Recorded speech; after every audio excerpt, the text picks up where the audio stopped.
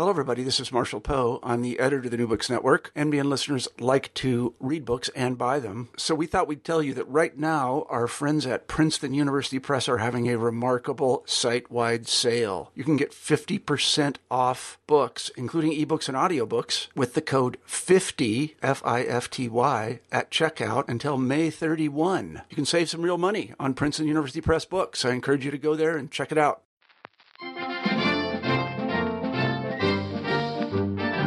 Hi, welcome to New Books in Politics. I'm your host, Jeff Bloodworth. You know why I think I gotta confess, why I think I love politics and the study of politics so much? You know, it's kind of like People magazine or a soap opera where the stakes actually matter.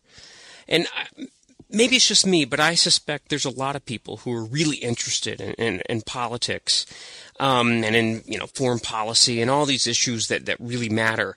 But at the same time, we also really enjoy delving into the personal nitty-gritty, embarrassing episodes of the highfalutin.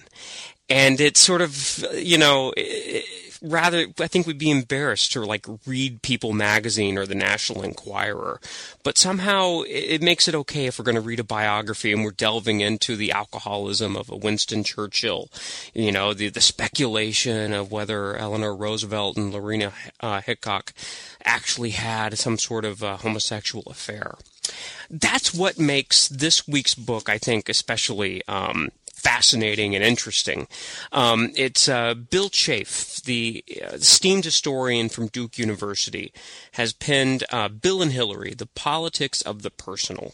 And in this book, what Professor Chafe has done is he has looked into kind of an inside-out sort of book. He's looking at the inner lives of Bill and Hillary Clinton. And gosh, we all know that their interior lives have more than a bit of, controversy and intrigue. And he's using that to explain their sort of, public consequences, public policy choices, and political outcomes. And so this is just a really fine book for anyone interested in the Clinton presidency, the history of the 1990s, or just looking for a great read, and even more than that, a whole new way of maybe doing biography and political history. Because what Professor Chafe has done is not just give us yet another sort of, here are the 1990s, here are the greatest hits. He's really looking at sort of Bill and Hillary Clinton's early lives and their marriage and how that mattered in explaining the trajectory of the Clinton presidency and beyond, as Hillary Clinton is still an active political figure, maybe potential aspirant for the White House in 2016. Anyway, I think you'll enjoy my conversation with Professor Chafe, and I urge you to listen and go out and buy the book. Professor Chafe. Yes. Hey, this is Jeff Bloodworth. Welcome to New Books in Politics. Thank you. Hey, thanks for doing this. First, why don't you tell us a little bit about your, educational and professional background? Well, I grew up in Cambridge, Massachusetts, but I was not affiliated with the university, except that my grandfather was a night watchman there and my grandmother was a cafeteria worker there. But I was not connected to the academic life there.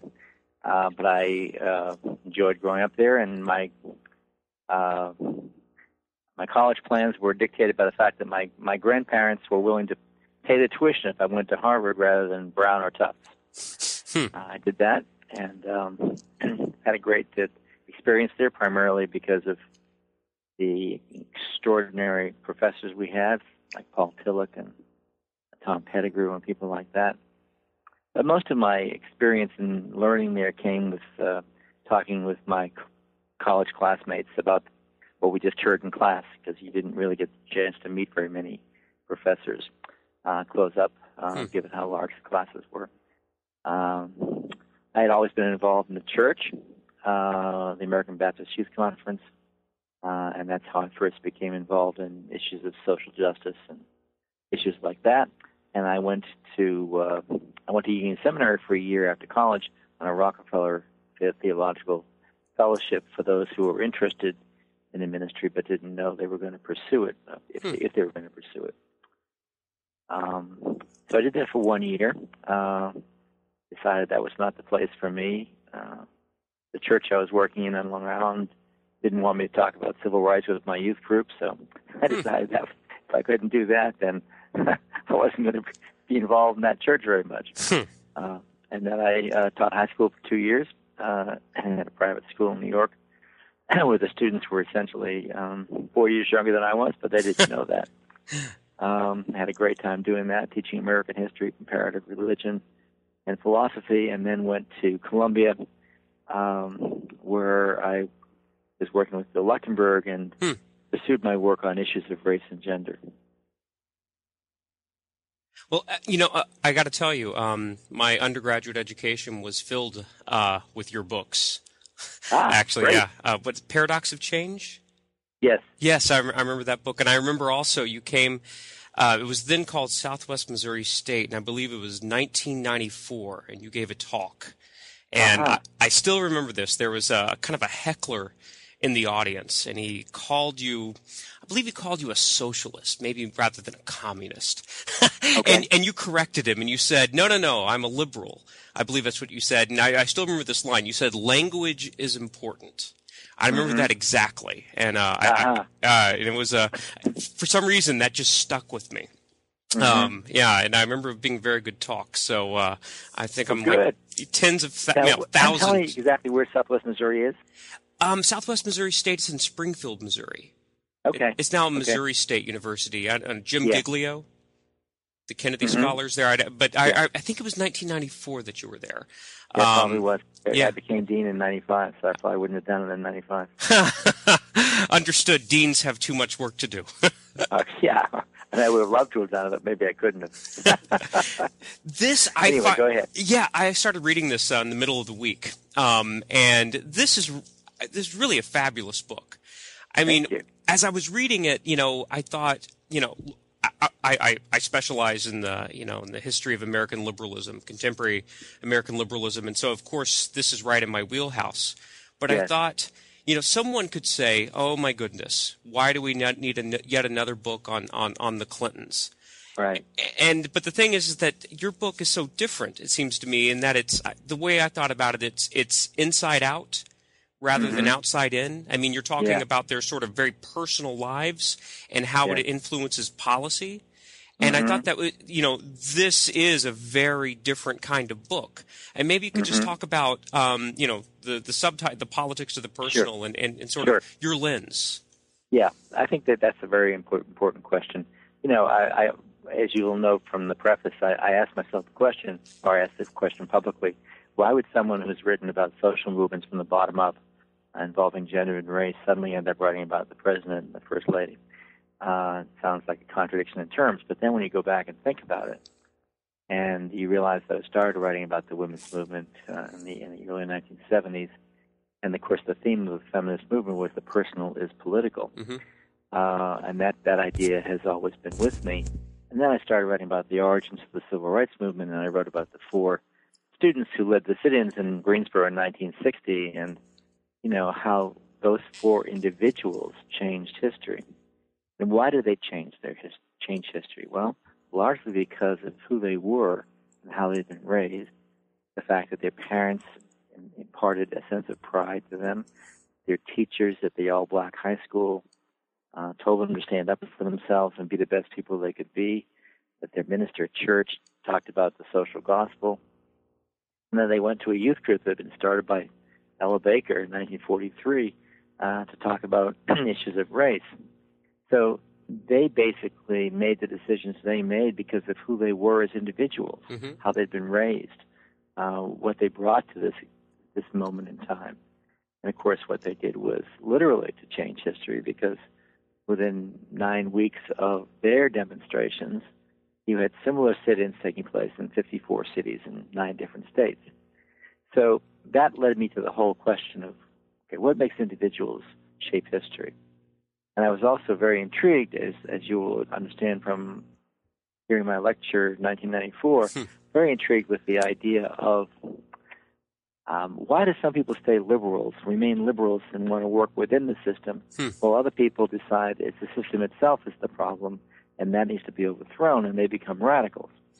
And so I decided that the best way to examine that was by looking at the most outstanding liberal activist of the 60s and 70s, and trying to see how he pushed the envelope but still stayed inside the envelope. Yeah. And that was Alec Lowenstein. Yeah.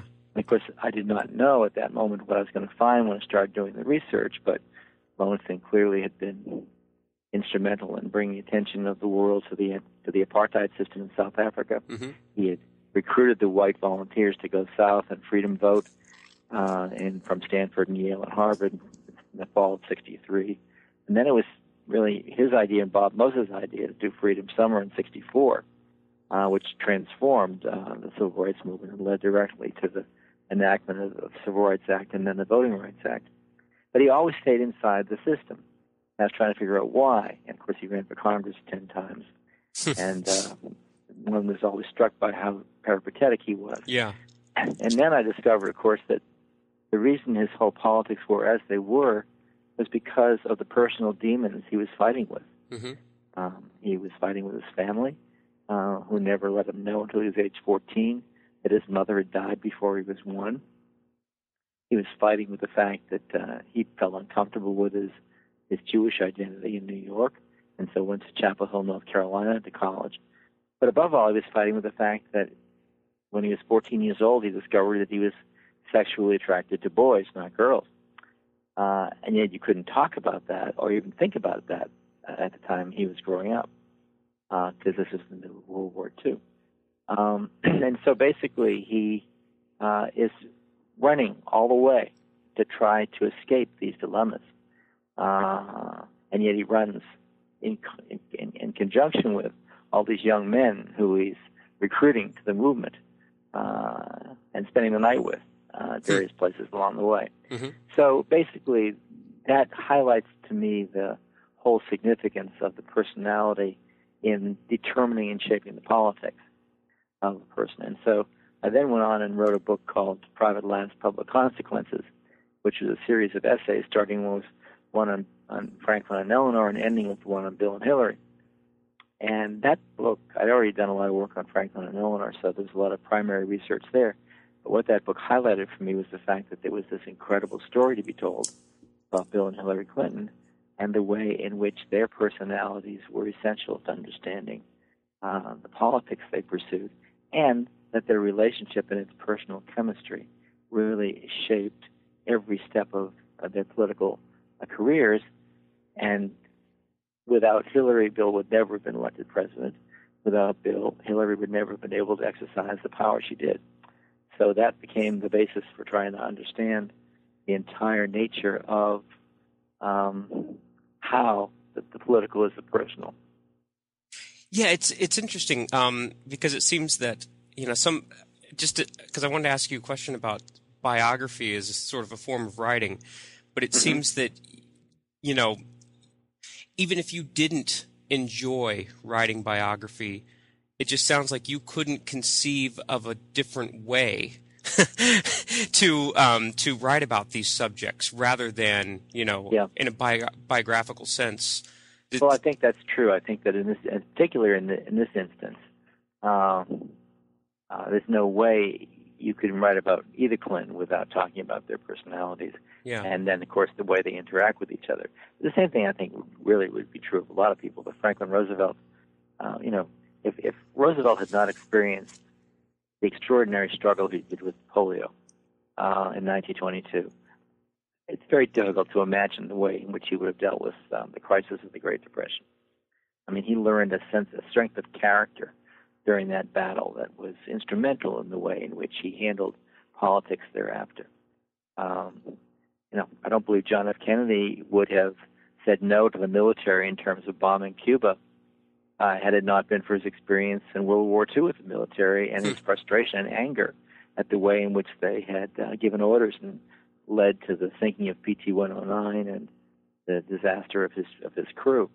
So I just think that it's very hard to get at many of these things without looking at what's going on inside the person as well as what's going on in the larger political world. Yeah, I mean, I consider myself a biographer. I have one coming out, and I'm starting on another one. And what you do so nicely in this book, is you devote a significant amount of time to the early years of both Bill Clinton and Hillary. Yes. And I think at least most people know a little bit about Bill Clinton's early years. But I got to admit, I didn't know. I just assumed, that Hillary Clinton's early life was so much more placid than what you sort of depict. And maybe you could just talk about that a little bit. I found, sure. Yeah. Well, I think that that's true. I mean, and of course, she portrays, she really obscures her early life and her autobiography, Living History. I think she wants basically not to confront some of the negatives. But her mother is so pivotal. Her mother is an extraordinary person. Born to a 15-year-old girl and a 17-year-old boy,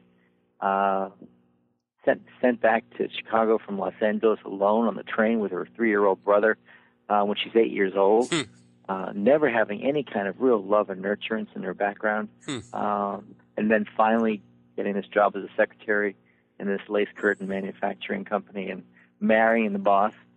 And yet he's a gruff, kind of arbitrary and not sensitive person who is a loner and doesn't really talk to very many people and basically argues with his wife all the time and essentially treats her like dirt. But she's basically unwilling to give up her family and the kids by seeking a divorce, even though she argues with him all the time. And that's the lesson she teaches her daughter. There's nothing more important than keeping the family together. Divorce is not even to be considered. And, that's a lesson that obviously is relevant to the rest of Hillary's life. Sure. And so I think that, and of course her mother is also a liberal. Her father's a conservative. Her mother's a strong social gospel Methodist. And that those things turn around Hillary's life. I mean, her experience in her youth group in college, in high school rather, is pivotal to the direction she takes in politics. And her mother's strength of character is powerful in giving her the backbone to stand up to people around her if they try to suppress her. So it's all really kind of amazing. And then, the critical decision she has to make, which she finally does make in 1975, 2 years after Bill first proposes to her, is, whether she wants to embark on her career to transform America on her own or whether she wants to do it as part of this team. And in 1972, when Betsy Wright, her colleague in San Antonio, tells her that, she's going to be the first woman president and she has this extraordinary ability, Hillary believes that. Yeah. But she also has to face the reality that in 1972, women still were struggling to have anything like an even break. And they certainly had no significant political power in their own right. I mean, if it had been 15 years later, she probably would have said, I'm going to go for this by myself. But in 1972, that was an unrealistic proposition. And she decided it was worth taking the risk, even though she already knew that Bill had these tendencies toward philandering. Yeah. She decided it was worth taking the risk for them to join this partnership together because they did love each other. And they complemented each other beautifully because she was focused and disciplined, and he was all over the place and friendly with the entire world. And so basically she decided that it was better that they could take a chance of doing it together than if they tried to do it individually. Yeah, and then I'm sure this has been written about somewhere many, many times, but I've not read it before. When she gave the commencement address at Wellesley, yes, and she took on Edward Brooke. Ed Brooke, yeah. Go ahead, that's please. That's an amazing act of courage on her part. Yeah, and it had to be spontaneous. I mean, she already had her own speech written out, and it was kind of a glib, counterculture speech that you would expect from someone in 1969, coming out of that kind of milieu. But but she really was offended by what she took to be Brooks's condescending attitude toward youthful activism. Yeah. And so she just took him on, and that gets her in Life magazine. Yeah. It makes a huge impact. It's kind of fascinating, I think, that she did that. But it also speaks to that kind of dimension of her character, that she's tough. Yeah. She's not going to take crap from anybody. That's who she is. And she certainly never takes it from Bill. She keeps in law school, and after they finally meet, she's always saying, "For God's sake, Bill, get to the point." Great, Yeah. I mean, what I really liked about this book is that, and there's nothing wrong with this. I mean, is that a lot of what people have kind of claimed from the outside. Some of the conventional wisdom of the Bill and Hillary dynamics. I mean, what would you go about is you sort of like actually give it some substance. You disprove some conventional wisdom, but then you buttress some conventional wisdom, which seems to me up to this point was largely just kind of speculation. Mm-hmm. And so by coming from the inside out, it makes it more just sort of more than gossip, and it, we learn a lot about the Clinton administration. Mm-hmm. I mean, what surprised you about Clinton's childhood? I think most people know a little bit. Which one? I'm sorry, Bill Clinton's childhood. I think what surprised me most about his childhood is the degree to which his mother totally repressed the negative. Yeah. I mean, her own metaphor in her autobiography of spending 90 minutes putting makeup on every morning in order to hide who she really was. Yeah. And she comes right out and says that. And then the way in which she insists on looking only on the bright side of things. I mean, that helps to explain a little bit why she never finds out that Bill Blythe, her first husband, was married 3 times before. Mm-hmm. Why she never finds out that he never really was a salesman. And that's why she never finds out that Roger Clinton, her second husband, was married 4 times and had multiple kids. She basically is only looking on the bright side. And so she's not really ready and able to deal with the pathology in her own family. And, of course, that's where Bill becomes the family hero, the rescuer, the person who tries to make things right. She doesn't really confront what she had been responsible for or been part of until her son Roger's arrest for drug trading and for drug addiction in the middle of the 80s when Bill was governor. And then only at Hillary's insistence, really, do they go into this family therapy thing where she finally has to acknowledge the pathology of the entire damn relationship in the family. So Virginia is a trip and a half. She's fascinating. She really is. And then is she dying? Everyone knows she's dying. She goes to Las Vegas to see Barbra Streisand on New Year's Eve. She comes home basically ready to die. The last time she talks with Bill, for 3 hours, they never talk about the fact that she's going to die. It's just like he too is can't bring himself to confront the reality of what's going on. So even though he knows it. How much of a reflection of Bill, of Virginia is Bill Clinton? I think a lot of the kind of schizophrenic life. That there are in his My Life, his autobiography, Bill talks about having these parallel lives and these secrets. Well, I think that's a very insightful metaphor. He does have parallel lives. His parallel lives oftentimes have nothing whatsoever to do with each other. And so he actually is able to use that in some ways as a convenient excuse for his totally outrageous behavior.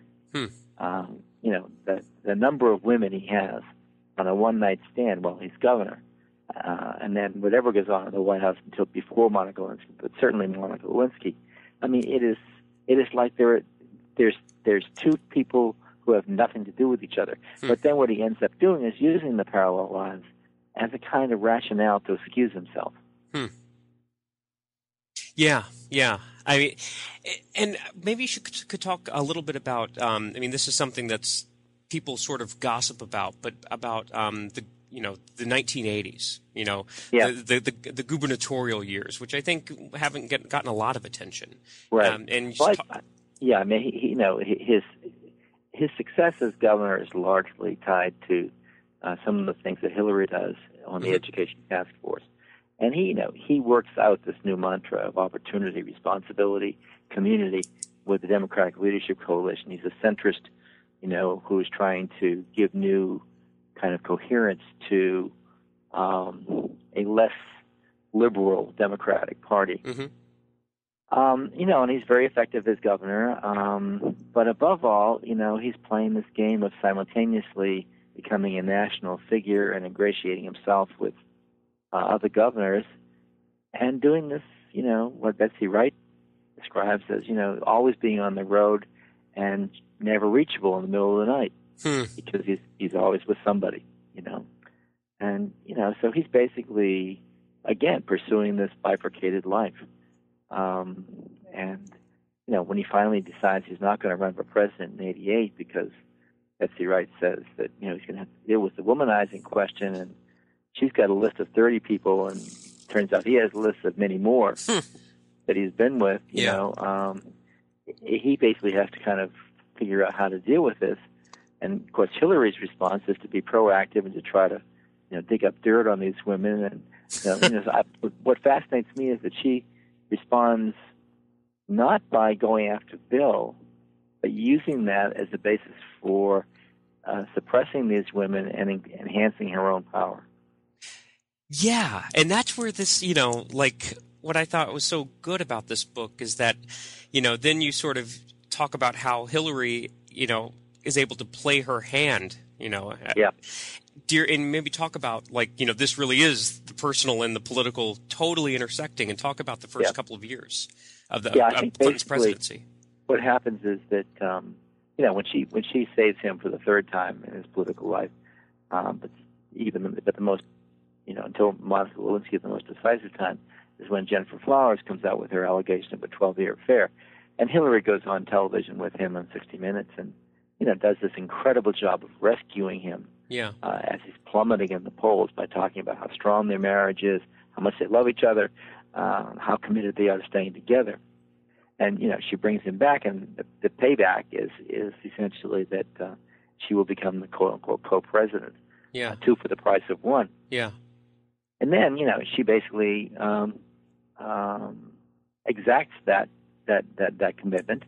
And so I think that much of the way in which you see her acting in the first year and a half of the Clinton presidential administration is her trying to make sure that her power is not eroded, but is solidified, and that she can proceed without interference to do the things she wants to do.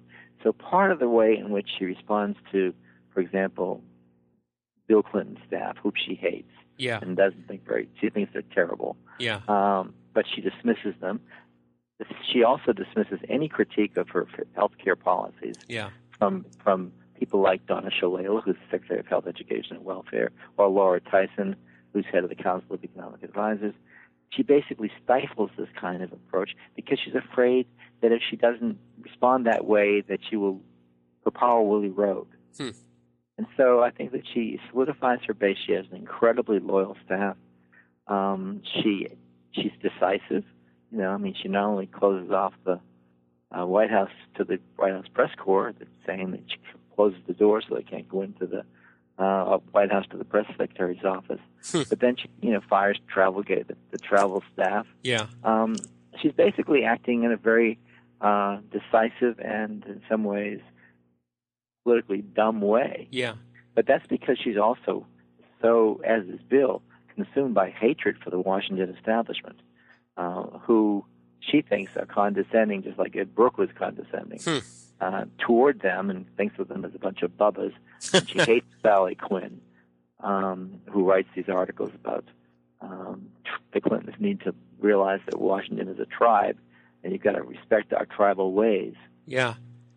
So basically, Hillary basically accepts no compromises. She insists on getting her own way pretty much 100%. And that ultimately gets her into the difficulty of saying no when David Gergen negotiates this deal with the Washington Post, that if the Clintons will turn over all their papers from Arkansas about Whitewater, that they will give them a fair reading, and if there's nothing there, they will defend the Clintons all the way down the line. And everyone else in the White House says, yeah, it's a good deal. Let's go and do it. Yeah. And Bill says, yeah, but Hillary has to okay it. And Hillary says, nope, no way. These are my papers. And that, leads directly to the call for the independent prosecutor. Yeah. That person becomes Ken Starr. Ken Starr tries to indict Hillary, can't do it, but stays on the case, and then comes along Linda Tripp and Monica Lewinsky. Yeah, I thought I never knew that before. Maybe it's been reported elsewhere in different books, but I found that fascinating. And you can't anticipate it. She could not necessarily anticipate what it would mean to say no, but it doesn't take a huge brain to know that that's going to increase the demand for a full-scale investigation, which is going to increase the demand for an independent prosecutor. Crazy. Please go ahead. Are you there? Sorry. No. Yeah. Okay. So, do you think Hillary's missteps, is this just as simple as this is somebody who never held elective office, who has at this time a kind of a tin ear for? I think it's mostly. I think it's her fear that if she gives up on anything, she'll lose everything. So I think she takes a very kind of us against them position, and believes that any concession on her part will ultimately lead to an erosion of her strength. I'm just curious. Have you seen? I mean, do you see this pattern continuing in her public life? No, not at all. I mean, I think one of the things that happens is that she's so humiliated by the defeat of health care, or which never even comes up for a vote, and by the electoral results in 1994, that she essentially begins to rethink a whole lot of things, and she clearly has lost her central position of leverage. Yeah. And that's when she writes, It Takes a Village. Sure. That's when she becomes more spiritual. Yeah. That's when she becomes more an advocate for women's and children's rights. And then, but on the other hand, she's the one who goes out and re-recruits Dick Morris to come into the White House. and try to make the whole thing, right again. Uh-huh. I mean, if you ever want to really think about Hillary as not being a hard-nosed politician, you got to deal with the fact that she's the one who brings Dick Morris in Arkansas. And she's the one that brings Dick Morris in 1994. This is a hard-nosed, very, very pragmatic woman. Yeah, I didn't know until I read this that she's the one who reached out to Dick Morris. I was like, I was like, oh, Bill was secretly doing this late at night away from his staff, which might be true, but it was actually Hillary. Yeah, it was Hillary, and one of the things that I do say in the footnotes, and I don't say that much in the book, but one of the reasons I feel like I can write very knowledgeably about Dick Morris is that I worked with him for 2 years in New York City politics. Did you really? Yeah. Huh.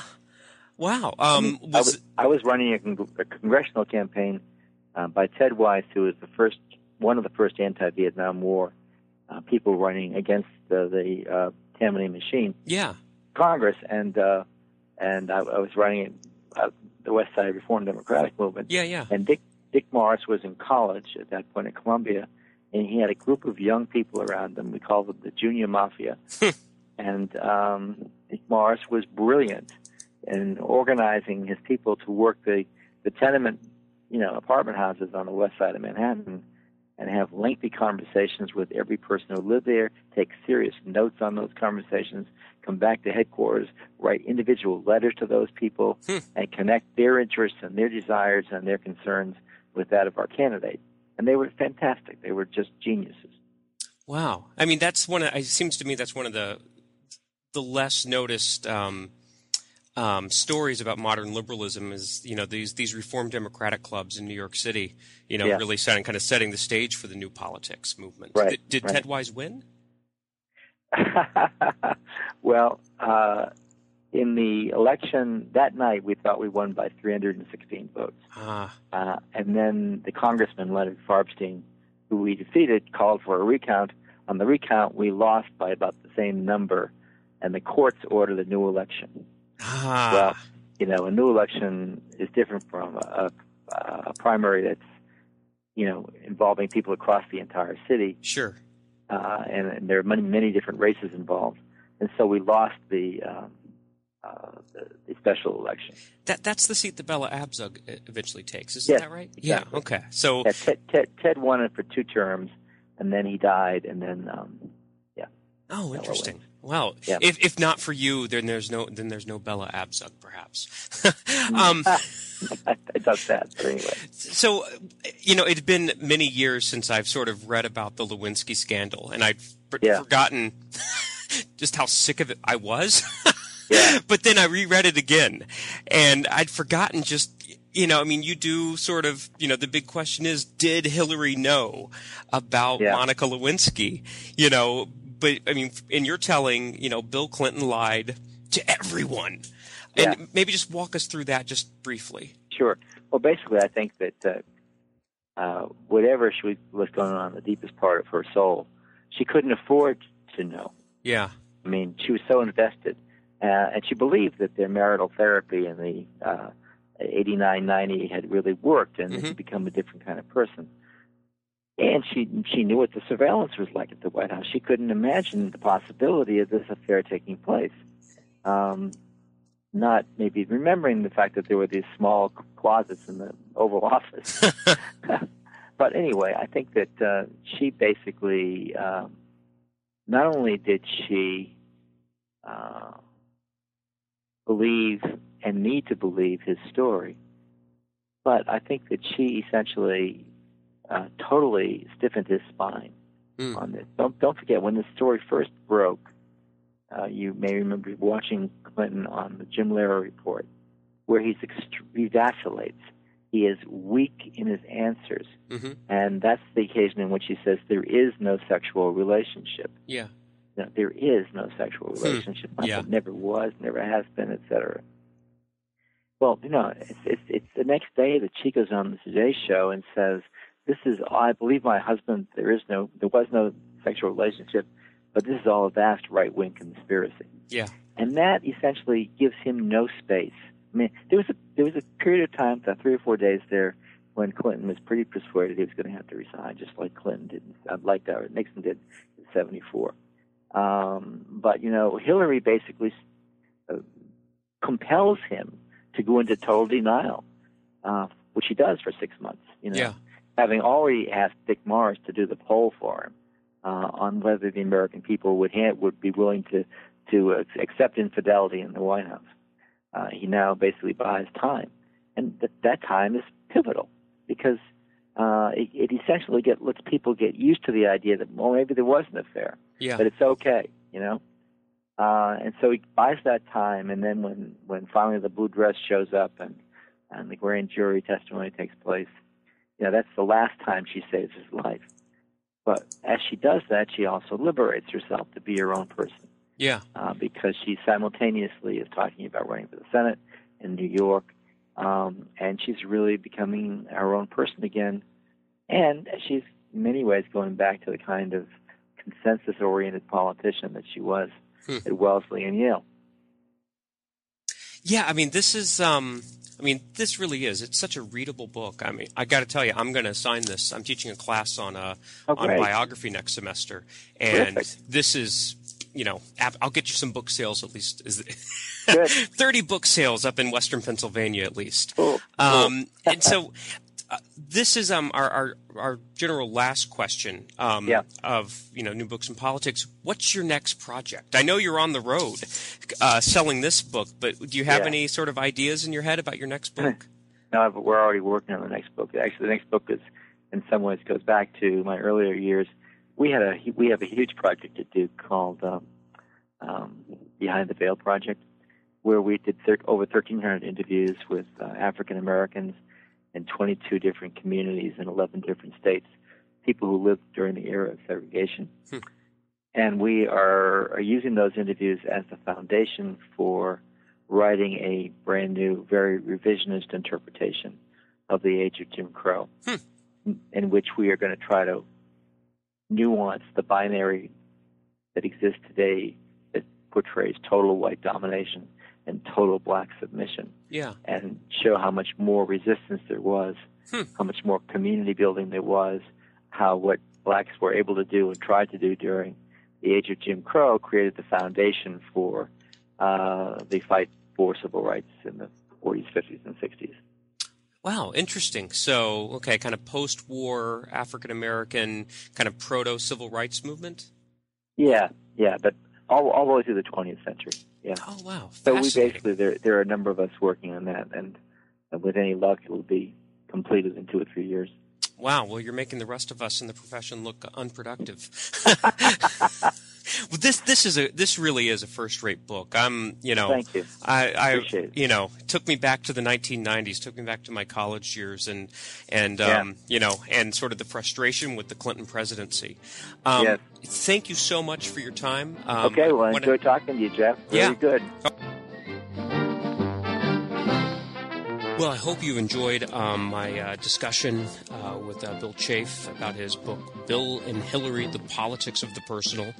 Really, this is a heck of a page-turner. It's a fine book. I know I'm going to assign it to my class next semester, so I have a chance to read it again. I mean, it really is an inventive biography and a really readable way of telling the history of the Clinton presidency. Okay, well, I hope you join me next week on New Books in Politics.